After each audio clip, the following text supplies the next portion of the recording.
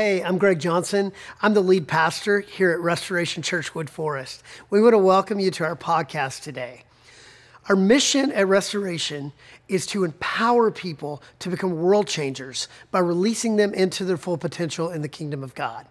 So that happens in a lot of ways, but on Sunday mornings, we gather together, we worship passionately, and then we open the Word of God and we explore the application and the truth of how God's Word can be applied to our lives. And so today, I hope that you enjoy this message from God's Word. Hey, we don't want this in any way to be a replacement for church. Let it be a supplement for you.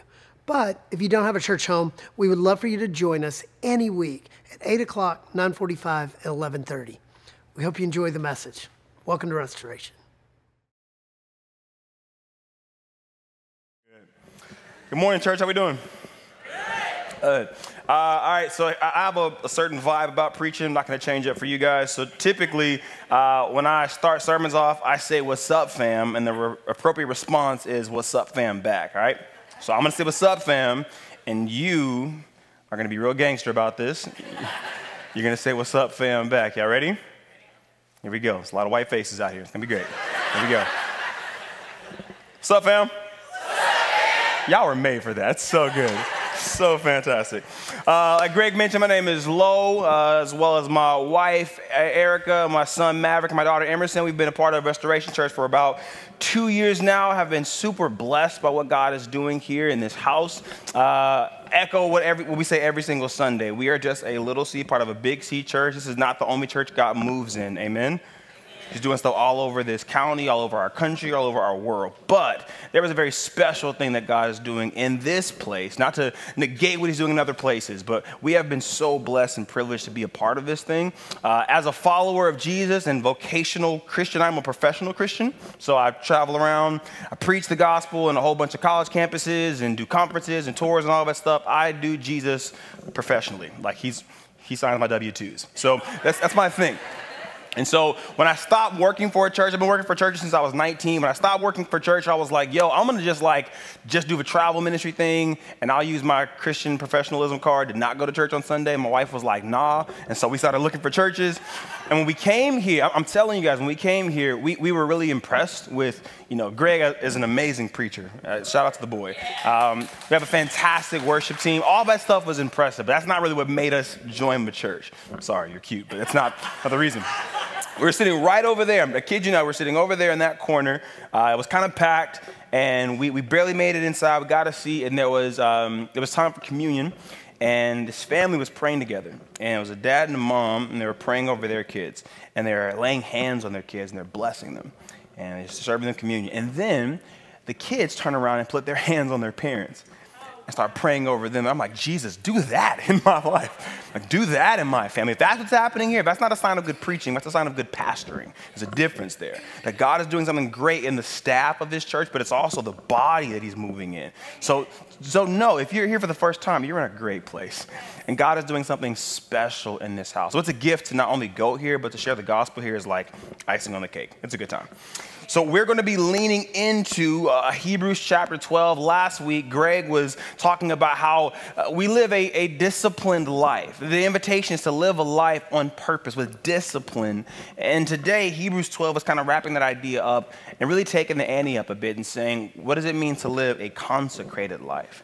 If the word consecration is new to you guys, it basically just means this thing belongs to God. That's all it means. To consecrate something is to say this person is not their own anymore. Now their whole life is given to the purposes of God. That's what they would do in the Old Testament for priests. They would consecrate buildings in the Old Testament. They take a plot of land and say, you can't just build a Buc-ee's or a Walmart here. This space is something reserved for the presence of the Lord. It's a temple, it's a tabernacle. It belongs to God. That would consecrate and say, this is owned by Yahweh. And so for us to live consecrated lives, it's saying, Jesus, I am not my own anymore. I'm not just making you a cool part of my life. You are now the point of my life. You're the entirety of who I am. And if you're like me, when you said yes to Jesus, you had that vibe. You were like, yes, Jesus, you can have every single part of me. You instantly have my heart. But if you're also like me, it takes some time before he also has my tongue. and my eyes and my patience and what time I go to bed. Like I was a 2 a.m. guy all the time. And it just wasn't healthy. And so for me to say, God, you own me now, I'm saying I'm no longer my own. I'm not just giving my heart to you, I'm giving the entirety of who I am to you. I'm living a consecrated life. You own it now. What we've been singing this morning is let heaven come, invade this place, bring your kingdom here. And God's about that life, but he only does that with things that he consecrates. When you own it, that's when you have the right to decorate it. Yes. I preached from my tablet. It used to look like my tablet. It was a gangster preacher tablet. And then my kids found out Bluey was on there, and Paw Patrol and Peppa Pig, and now it looks like our tablet, right? It's cracked on the screen because my son made a drum out of it. Like it doesn't look like it's just mine anymore. It's bedazzled on the back because this is not my swag at all.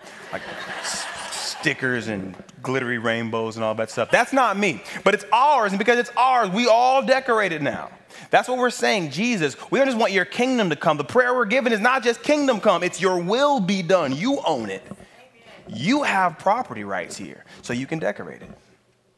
Many of us want our lives decorated by God, but we don't let him own those lives. And God seems to be in the business of decorating things that he owns, and we don't want to be owned by the Lord unless we're consecrated unto him.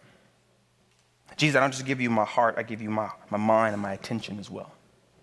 We're going to begin this morning with a consecration prayer. We're basically praying three things. I'm going to invite you guys to pray this with me. Lord, we belong to you. Our hearts are yours. Our attention is yours. This time is yours. Would you pray that with me? Lord, we belong to you. Our hearts are yours. Our attention is yours.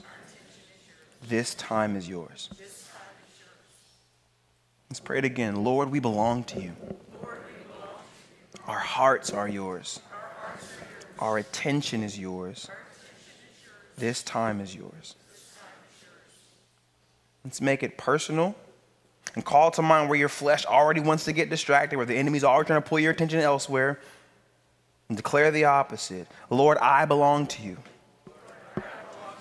My heart is yours. My attention is yours. This time is yours.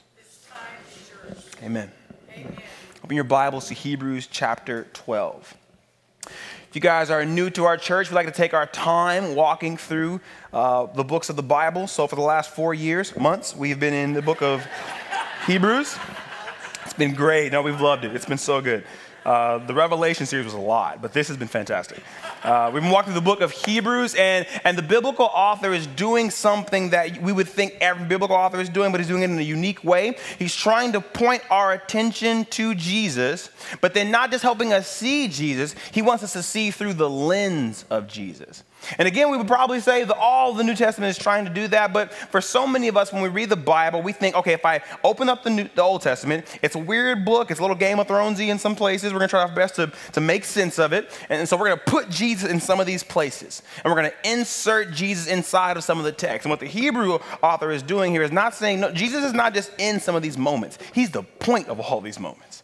He's not just a part of it, he's the point of it. And so it's not saying insert Jesus here. It's saying look at this entire biblical landscape through the lens of Jesus. All of this is unto him. All of it is for him. All of it is through him. All of it's pointing to him. Yes, and it's not just doing that so that we can have a theological understanding of it. It wants us to live lives like that. I am for him. All of me is for him.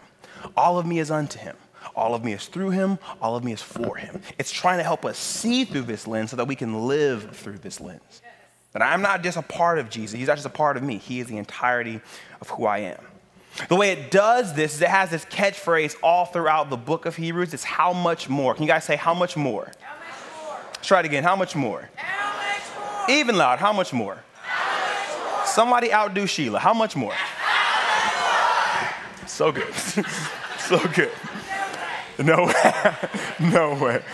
So this is said all throughout the book of Hebrews. About 7 times this idea gets expressed. It's looking through a biblical lens and saying, yep, God was doing that, but that's just in part. To understand the fullness of it, you have to see it through the lens of Jesus. And it keeps saying, how much more? If that was what God was up to, how much more is he doing it now? Because Jesus is the fulfillment of what those parts were. You saw a part, now we're seeing the point. And so God would always try to save his people, and what always predated God's salvation is the message of the salvation which was to come. And that always came through angels or spirits or prophecy. And even though God would give them these words through angelic beings or through prophecy, the people would not be able to receive the gift of God. And so because they weren't able to receive God's gift, they weren't able to receive the word that came through the angels, there were consequences. And so Hebrews 2 says, how much more if we don't receive this word coming directly from Jesus, the word of God made flesh? Yeah, angels were saying one thing, but how much more is it important that we listen now because it's coming directly from Jesus? It expresses this idea of God wanting to give us the gift of rest, to give us the same peace that he entered into on day 7. I want to invite you guys to shalom, to Shabbat, to resting. And they failed to enter into the promise. They couldn't receive God's gift. How much more can we now receive this gift if Jesus is now sitting at the right hand of the Father saying, it is finished? Hebrews 4 is saying, that rest that they try to enter into, it still remains to be entered in. And so how much more can we now have rest in the Father because Jesus is right there next to him? He's revisiting this idea of God wanting fellowship with us and to hang out with us. He wants to tabernacle and dwell with his people. It's a gift of relationship that God has always wanted. But we were so bent towards sin, we could not receive this gift. And so Hebrews 5 says, well, we needed a priest back then, but God is now showing us that Jesus is an even greater priest. How much more can he intercede for us? This priest that empathizes with us. Hebrews 9 talks about how we had to sacrifice offerings and give blood to somehow make us clean to receive fellowship with God. How much more can we be cleaned by the blood of Jesus who's been poured out for us? God wants covenant relationship with us.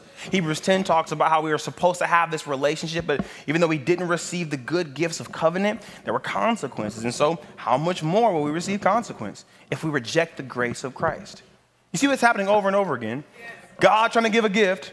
His people are trash at receiving it. How much more is this gift being fulfilled in Jesus, and how much worse would it be if we don't receive Christ? Amen. How much more is being said over and over again? Now notice what we're seeing is that God did not just get nice in the New Testament. He's been trying to give gifts to his kids. How much more do we see it in Christ? Amen. But God has been trying to give gifts to his children. They're just not really great at receiving it. This idea of how much more gets fleshed out in Luke chapter 11. Jesus actually preaches about, he's really playing a game with his people. It's a game I've also played. It's called Either Or. He's saying, do you want this or that? When I was doing youth ministry, played games a whole bunch of times, and this game we played a lot. Basically what we do is we say, hey, I want all the kids to line up in the middle of this row right here, and I'm going to put things on a screen. If you like this option, go to that side. If you like that option, go to that side. And the whole vibe is, once it goes on the screen, depending on how much you like it, trample your friend to get to the side that shows which one you like. It's an awesome game. You should play it at home. And so we play Either Or. I'll show you guys what it looks like. So we'll put one thing on the screen, and we'd say, if you like sleeping in cold weather, or if you like sleeping in the hot temperature, go to either side. So some kids are like, yo, I love sleeping when it's freezing. And other kids are like, I want to get super naked at night. And they all go to either side. And we keep those kids far away from us when they go to that side. Then we let them choose, right? We put another one on the screen. We'll say, oh, which one can you not live without? Can you not live without Amazon, or can you not live without Netflix? And some kids are like, yo, I got to watch a whole bunch of series. I got to binge watch stuff. Other kids are like, my parents pay for everything anyway, need Netflix. So they choose which one's more important to them. We do a bunch of these, like which one's more important, fruity candy or chocolate candy? What's more important, sleeping or eating? I want to be right down the middle with that one, like both. And so we're putting up all these different ideas, letting them choose what's more important. Now, one of the greatest joys of my life was inviting these little Christian Texan kids to choose between Chick-fil-A and Whataburger. Ooh, you've never seen kids wrestle so hard. It's so good. Like, oh, Jesus, and chicken, but spicy ketchup, and come and take it. Like that little cultish Texas stuff in them. It's hard for them to choose. Hard to choose. The reason we play this game is to help expose the condition of the human heart. There are several things that are very easy for us to say, yep, that's me, I want that one. Either or. Super simple. And then other things, it's really hard for us to choose what we actually like. There are some conflicting desires at war within our hearts. Sometimes I easily make good decisions, and other times I struggle to reconcile my wants. Paul actually echoes this in Romans chapter 7. He says, the good that I want to do, I don't always find myself doing. The bad that I don't want, I still find myself drawn to it. I am at war with myself, my spirit and my flesh. There's tension between my decisions. I have a mixed bag of a heart that wants good and bad. I want this and that. And it's hard for us. What it exposes is that for most of us in the room, the conversation of Jesus or the world is not an either-or conversation. We want Jesus and. We want Jesus plus other things. I want to give my life to Jesus. I want to belong to him, but also I really like my plans. I like how I want to retire. I like how I want to vacation. I want to watch what I want to watch. I want to say what I want to say. And the reality is, if I'm owned by him, I don't get that anymore. Amen. I don't. And this is a challenge, the tension we find in our hearts. We want Jesus, but we also want ourselves. When Jesus plays this game, he points out that same heart condition. He says, which of you guys, parents, want to give your kids a fish or a snake? Either or. Pretty easy choice, right? Probably the fish. If your kid asks for an egg, which one would you want to give them? An egg or a scorpion? Again, pretty easy choice. I know the right decision. He says, but you guys have jacked up hearts. And so if you, being wicked, broken, conflicted parents, know how to give good gifts to your kids, how much more does the Father want to give good gifts to you? How much more are his intentions better than your intentions for yourself? Your heart's conflicted for even the good you want for you, and the Father's like, nope, I only have good thoughts for you. I only have good intentions for you. Yes. I only want blessing for you. He's echoing this idea you see in Malachi chapter 3, verse 10. God says, test me in this. Try me out. Test my character. See if I will not throw open the floodgates of heaven and pour out so much blessing that it will not be room enough for you to receive it. I will use all the content of heaven to decorate your life. I will pour all of my goodness, all of my hope, all of my heart onto you. If you can receive it. Jesus says that God doesn't just want good gifts in mind. He actually wants the very best gift. Look at Luke 11, verse 13. How much more will the Father in heaven give you the Holy Spirit to anyone who asks? Not God saying, I'm just going to give you my good stuff. I'm going to give you me. The very nature of my character, the very fullness of my presence. I will pour my spirit onto you. The best I have to offer. The Father has better intentions in mind for his children than they have for themselves. He has better intentions in mind for your life than you have for yourself. Issue is, only a consecrated people can receive the presence of God. Only a consecrated people can receive the Spirit of God. God has a good gift that he wants to pour into your life. But can you receive it? Fun fact about preachers, we tend to live all of our lives with this weird thought in the back of our head. We're looking for moments to preach about. It's just a thing. It's an occupational hazard. If you do something embarrassing around a preacher, he's going to talk about you later. I promise you. It's just a thing. And so most of us are looking at taking trips or going on adventures and have journeys that we later want to reflect on and pontificate on from a stage. A lot of guys do a bunch of weird stuff. They go on like trips to Jerusalem and walk off the beaten path and like, oh, I had an encounter with Jesus. And it's like you just didn't obey your tour guide. But yeah, they do these things, but they're trying to have these unique experiences to talk about later. They go white water rafting. They look for adventurous trips to take. They hike the Grand Canyon. They do a lot of things. They look for man stories to talk about how they overcame later on. And I'm a preacher, so selfishly I do the same exact thing. And so a couple of years ago, I started to tell my wife, you ever been hang gliding? You ever think about hang gliding? Isn't that cool?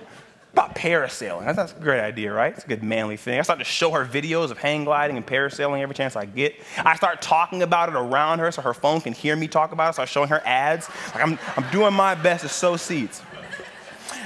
So one day, she gets the hint, Father's Day of 2021, right after COVID, she's like, babe, I got a gift for you. I was like, what? She said, I got you an all-expense paid trip to go hang gliding. And I'm like, oh, what made you think of that? It's crazy. It's so good. Fantastic gift. Now, this is like 2021, fresh off of COVID. I had not been working out, not been in shape. I have done nothing to prepare myself to go hang gliding. And so we see the fine print of this thing, and it says you have to make sure you don't weigh over 215 pounds. And I was like 240 at the time. So I had a beautiful gift, something that I wanted, anticipated, hoped for, that I literally could not take. A gift that I'd asked for that I could not receive. How much more does the Father want to give good gifts to you? How much more has he always wanted to give good gifts to his people? They just struggled at receiving it. I think all of us find ourselves like this. An unconsecrated people cannot receive the gift of God because the gift of God is the very presence of God. And you have to be consecrated to be in his presence. Hebrews 12 actually picks up on this idea. He's gonna keep having the conversation of Old Testament moments, and he's gonna pull us to a conversation where God was literally saying, get consecrated, I'm about to show up. It's a moment out of Exodus 19. This is how Hebrews 12 summarized the whole thing, starting in verse 18. You have not come to a mountain that can be touched and that is burning with fire, to darkness, gloom, and storm, to a trumpet blast, or to such a voice speaking words that those who heard it begged that no further word be spoken to them, because they could not bear what was commanded. If even an animal touches the mountain, it must be stoned to death. The sight was so terrifying that Moses said, I am trembling with fear. Again, this is not saying let's look at Jesus in this moment. It's saying, no, look at this moment through the lens of Jesus. It helps see what the point of the story is. This is a conversation all about being consecrated to the Lord. In Exodus, God told Moses, I'm about to come and hang out with you guys. I'm going to show up there so that all the people can hear me talking to you. They can trust you. They can build relationship and confidence in how you're about to lead them to this land of rest. I'm going to come and show up for the people that they might know that I am their God. Let me be near to them. Let me dwell with them. It's going to be awesome. Moses goes back, tells the people, and they catch wind of it, and they're excited about it. And so he says, there's 3 things that are about to happen. My presence is going to show up. Be prepared for it, and make sure you have parameters around yourself. Presence, preparation, and parameters. He tells them there's going to be a day and a half before I show up, so take all of today, all of tomorrow, and make sure you guys are preparing yourselves. Don't eat things you're not supposed to eat. Make sure you're not having any sex. Don't wear certain clothes. Get prepared for my presence, because I'm going to show up. Put parameters around you and the mountain, because if you touch the mountain, you'll be put to death. This is actually supposed to be a good thing, and they're like terrified about God showing up. Moses actually gets quoted here from Deuteronomy 9, and the quote says that Moses was scared to death. He was trembling with fear. God's presence wants to show up and do life with his people, but note how fearful they are of it. And fear is not a motivator that drives them towards holiness. Fear actually drives them away. God is showing us here, Hebrews 12 is reminding us how much more, if we're actually going to be in the presence of the Lord, should we be prepared for it? Should we have parameters around our life? Should we encounter the presence of God, but not through the lens of fear, through a different lens, through the lens of Jesus? Fear is an interesting motivator. It doesn't lead to holiness. When I was in school, I majored in mortuary science and embalming. I was going to be a funeral director. I know. It's a very weird thing. People often ask if I'm serious about that, and I say I'm dead serious, and I never mean that to be a pun. It's not supposed to be funny. It just is a thing I say. So I went to school. I was going to be a funeral director. I didn't grow up in a context where full-time ministry was a thing. And so the closest folks that I saw walk people through grief and hard times and kind of worked at a church was funeral directors. And so I was like, I'll do that. So I go to school for it. Your last 2 years of funeral director school, you do what's called clinical. So you're actually working in a funeral home, touching dead bodies. It's weird, but it's a thing. And you learn a lot about the human body during this time. One thing I learned is that the human body is chock full of gas at all times. You are a gassy creature. You didn't even know. It's so nasty. And so at any given time, you have a lot of gas in you, and we tend to associate that with like passing gas, like farting or whatever. That's not the only way it comes out. It comes out all over. And when you die, your body loses its ability to like keep it in there, and it has to escape. So I have a professor named Dr. Harvey. Dr. Harvey's telling us a story about how his first night working on deck was. And so on deck means you're by yourself in the funeral home with a bunch of bodies.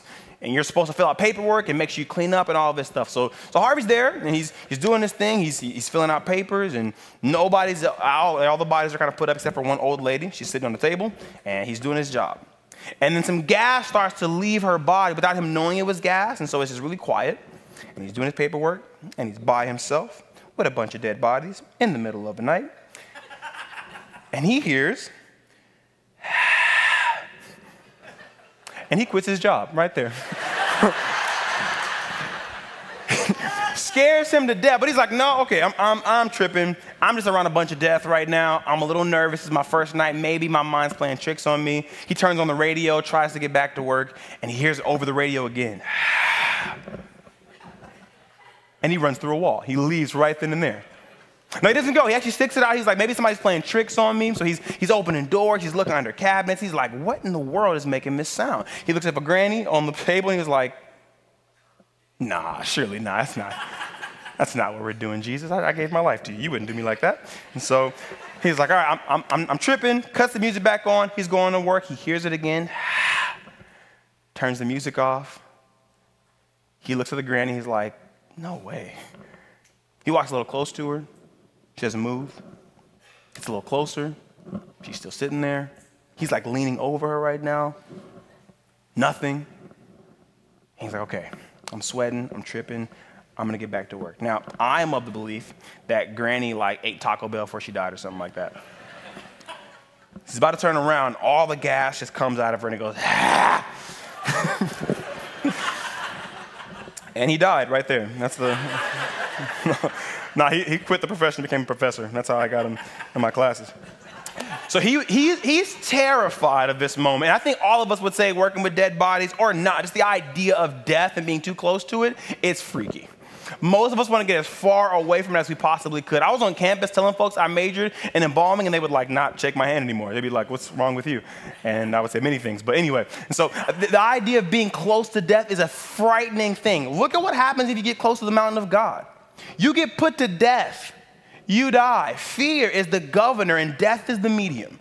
And so no one's drawing near to the presence of God. No one's excited about being near the Lord because there's all this death and fear associated with being God's presence. Because we are broken people who cannot receive the beauty of his holiness. We can't be in his presence because of sin. Yes. And so death is the consequence for being in the presence of a holy God. Amen. Now, when Jesus died, that crushed all the hopes and beliefs of his people. Because that thing that seemed ultimate, that seemed like it would never be beat, that thing that seemed like an ultimatum, the consequence for life, the biggest and heaviest thing that we would all face, it got our king. Snuffed him out. They lost all hope and they had nothing but despair because Jesus, who they placed all their hope in, had died. So the message of the early church was not, we have good morals. We vote well. We have good potlucks. That wasn't the message of the early church. The early church's message was, that dude was dead and he's alive now.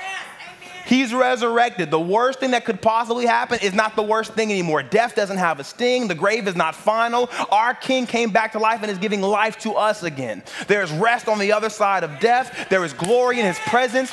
God is alive. Now think about what that does to a community. It shifts their entire perspective. I no longer approach the throne passively or fearfully. I approach the throne boldly. Yes. Because I'm invited to the presence of a king who is alive, not governing me by fear, but by his faithfulness. It's not shame and fear that pushes me towards him. It's his faithfulness and his goodness. Yes. Not a God of death, but a living God. Look at how it keeps going. In Hebrews chapter 12, look at verse 22. You've not come to Mount Sinai. You've come to the mountain of Zion, to the city of who? The living God. The heavenly Jerusalem. You have come to thousands upon thousands of angels in joyful assembly, to the church of the firstborn. Remember, fear made them think, okay, we're going to worship the Lord. But as soon as Moses goes, they stop worshiping the Lord and they start worshiping a bull because they're afraid of God, but they can control a bull. They can control an idol. So it's saying you're not come to a mountain of folks that could not praise. You've come to thousands upon thousands of angels in joyful assembly. They can't stop worshiping God. They can't stop crying out holy. They can't stop speaking of his faithfulness because fear is not governing them. The loving presence of God is. You've come to the church of the firstborn whose names are written in heaven. You've come to God, the judge of all, to the spirits of the righteous made perfect, to Jesus, the mediator of a new covenant, to the sprinkled blood that speaks a better word than the blood of Abel. In Genesis 4, Abel's blood cries out about a wrong being done. What this thing is saying here is that Jesus' blood is crying out about how all wrongs have been corrected. There's a better word being spoken from the blood of Jesus, saying, don't cower in fear. You're invited into the presence of the Lord, whose blood has cleaned you and invited you to relationship. You're invited to be a consecrated people. How much more? If they had to be consecrated because of fear, how much more should we be consecrated because of faithfulness? That fear is not going to govern us better than his goodness will. And so what is a consecrated life? It's the same exact thing that that Moses laid out for the people. It's to live a life with parameter. It's to say, I can only get this close to these things. I can only get that close to those things. It's a life with boundaries. It's a life of preparation, expecting the presence of God. It's a life with my heart posture towards his goodness. Now, parameters doesn't sound all that attractive to us.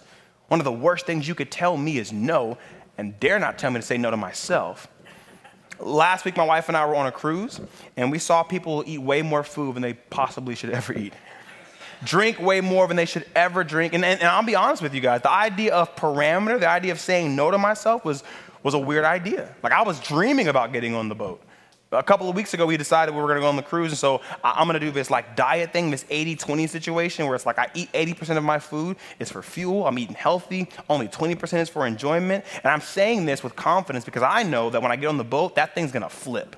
I may eat a piece of lettuce once, but I'm about to go crazy. And I'm working out, and I'm like most people, like I worked out for 2 weeks, I'm looking for abs, doesn't work that way. But what does happen is when you get on the boat and I've been living into this idea of like actually putting good fuel in my body. And so what didn't happen is I instantly got abs, but what did happen is my appetite was curbed, where I had a little bit more self-control and self-discipline to say, I don't need to indulge that way. Also, I don't want to be drunk. I don't want to be vomiting food up. Like, this doesn't seem attractive anymore.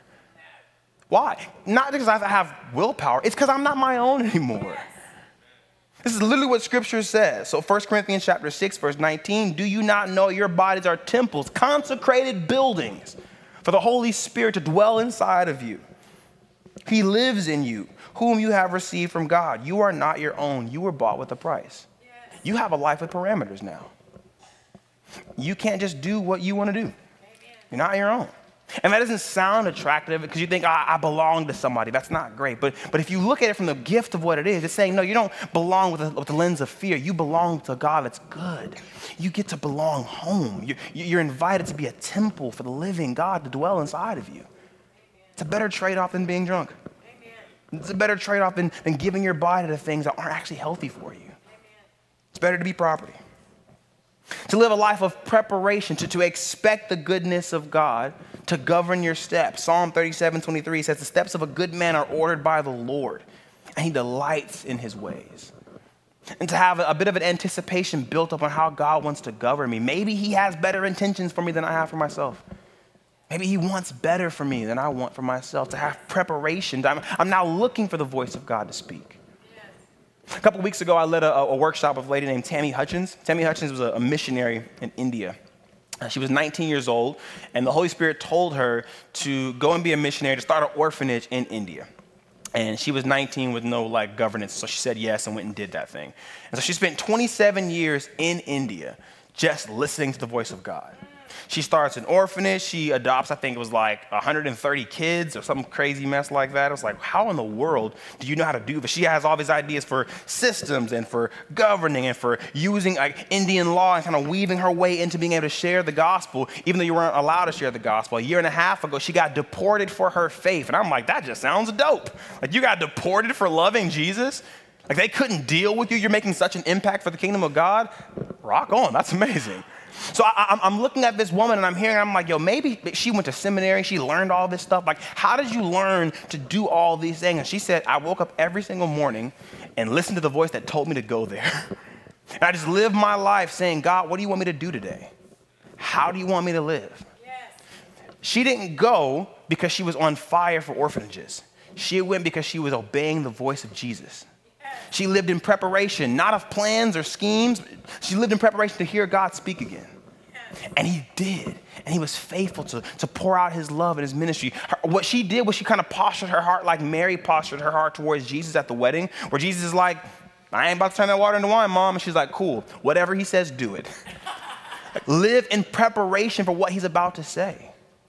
And then have the kind of parameters around your life that says, I'm going to govern myself to do whatever he says. A consecrated life is not a life that does all these big, impressive things for God. A consecrated life is a life that's waiting on the voice of God and obeys what he says. Amen. That's living into consecration, posturing our heart around his presence. Psalm 27, verse 4, one thing I ask, Lord, this is all I seek. Not a part of what I seek, the whole totality of what I am seeking every single day, that I might dwell in the house of the Lord all the days of my life. Gaze on the beauty of the Lord. Seek him in his holy temple. If your flesh is like my flesh, it starts to hijack the conversation a bit and say, well, maybe you can do a couple of things to look more consecrated. You can pretend to be more consecrated. You can start beefing up your spiritual resume. You can start telling folks, yeah, you got deported from Spring, Texas, and we just couldn't deal with you. You can start beefing up your how you present yourself, and you can look more consecrated. I actually had that kind of envy when I was hearing Tammy share her stories. I was like, y'all want stories like that? I want to be perceived that way. And God just started quickening my heart. He was like, you like the idea of looking like you belong to me more than you like the idea of belonging to me. And he gives me this chastising word, not out of anger and fear, but out of love and invitation. Yes. He's inviting us to be actually owned by him. Verse 25 keeps going and says, see to it that you do not refuse, not people, see to it that you do not refuse him who speaks. If they did not escape when they refused him who warned them on earth, how much less will we? There it goes, like the how much more, how much less language. If we turn away from him who warns us from heaven. At that time, his voice shook the earth, but now he has promised once more, I will not shake the earth only, but also the heavens. The words once more indicate that removing of what can be shaken, that is created things, so that what cannot be shaken will remain. It's a bit of a hard word for us, but God is saying, he's actually quoting Haggai here. God is saying that I am willing to shake things that get in the way of the point. Yes. And if you would allow me, I'll actually shake them off of you for your better. Yes. Amen. A consecrated people are a people who have one thing. That's all they have. I have you and you alone. This is all I seek, to dwell in your house forever. And everything else is filtered through that one thing. Jesus is no longer a part of me. He's just the point. So everything else that's a part shakes it off. It's a hard word to receive. It's actually harder when you read it where it comes from. It comes from Haggai chapter 2. Haggai chapter 1 actually has this whole heart posture where it's like, it's convicting his people. It's really convicting us as well. So you guys are sowing a whole bunch, but you're reaping very little. You're eating a whole bunch, but your stomachs are never full. You're drinking a whole bunch, but you're still parched. You wear a bunch of clothes and you're not warm. You're making a bunch of money and you're putting it in pockets that have holes in them. Look at what this is actually doing for your life and tell me, is it worth it? Are you not more empty? Yes. Maybe you probably are meant to be more. Maybe life's more than retirement. Maybe life is more than how people perceive you. Amen. What if there's more on the other side? There's a myth, it's a slave myth, Letters of Willie Lynch. It's a very interesting story. So they used to do these conferences for slave owners way back in the day. It's a really weird practice, but they did. They have a bunch of slaves trying to escape, or they have issues with like slaves stealing crops and all this kind of stuff. And so these slave owners would get together and they try to learn from each other's best practices as to how to best, manipulate and really abuse your slaves. And all these slave owners would say, well, you just got to beat them harder, or you got to restrict how often they can interact with each other. There's a guy named Willie Lynch who shows up, and he starts to say, I have a better way. This is how we can not only enslave them, but we can enslave them for generations. All we have to do is give them stuff.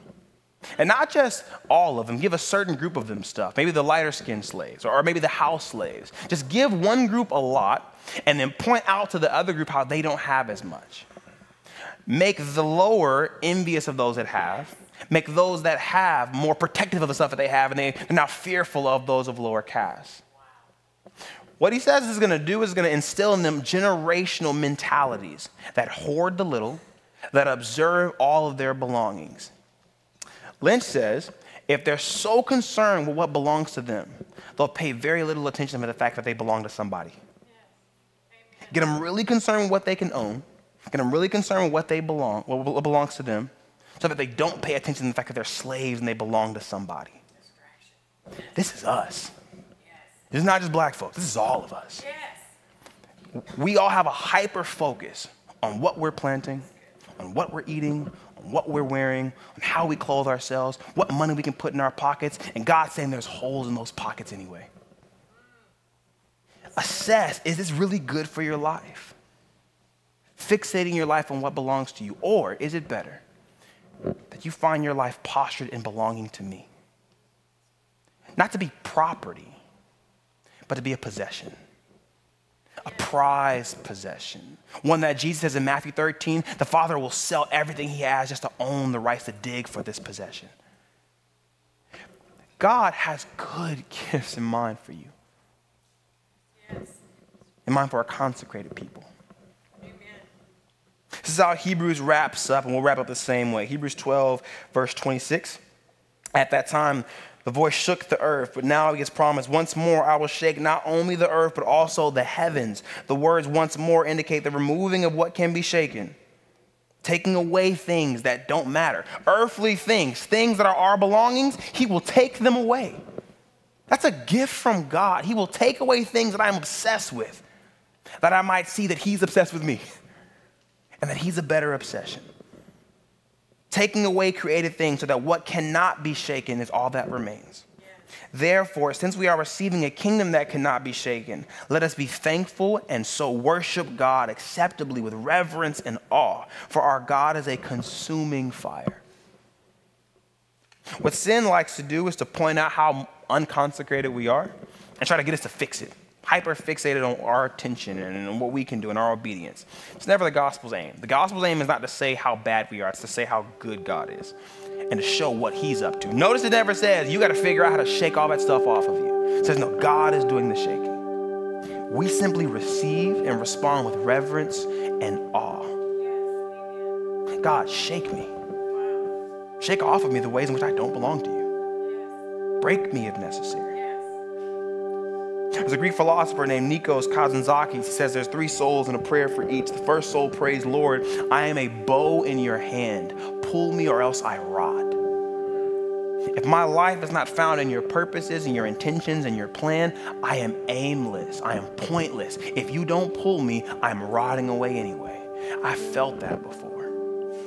You probably have too. A hunger for more than just this American dream. A hunger for more than just the plans of our parents. A hunger for more than just what we see on TV. God, if I don't have your hand on me, I'm going to rot away. Pull me. Use me. Shape me. Consecrate me for your purposes. Have you felt that before? Nico says there's a second soul, and it prays, Lord, don't overdraw me, because I might break. Like, I like the idea of belonging to you, but I still got my plans and my agenda. I want my heart to belong to you, but I still want my tongue to do whatever it wants to do. I want my heart to belong to you, but I don't want my eyes to have to change what I watch. I really want to watch that, and so just be cool with that. I want my heart to belong to you, but I still have my agendas, my vacations, my retirement, my budgets, how I want to govern my life. Don't mess with that. Don't overdraw me. Don't make me one of those weird Christians with bare feet and speaking in tongues and stuff. I don't want to be one of those. Make me a cool Christian. Leather jackets and stuff. One of those.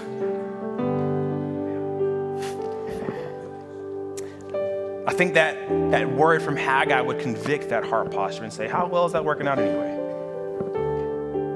Your pockets have holes in them. They'll never be fulfilled there. Nico says the last soul prays, overdraw me, Lord. Who cares if I break? Shake me so much that all the stuff that's not supposed to remain just comes off. Overdraw me. Let me find myself in your heart and your purposes.